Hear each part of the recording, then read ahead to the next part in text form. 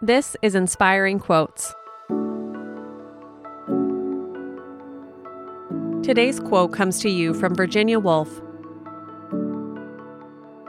"There is no gate, no lock, no bolt that you can set upon the freedom of my mind."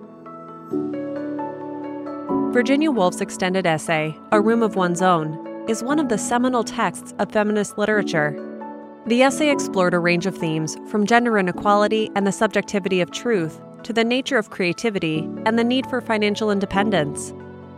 The essay's title derives from this latter point, asserting that, quote, "a woman must have money and a room of her own if she is to write fiction." Woolf praised Jane Austen and Emily Bronte, who each had the strength and freedom of mind to ignore the pressures of criticism in a patriarchal society and produced truly authentic literature. These two authors, she explained, were unshrinking in their genius and integrity. Woolf observed that, quote, "they wrote as women write, not as men write," which, especially in their time, was a brave act of creative defiance. Have an inspiring day, and we'll see you tomorrow.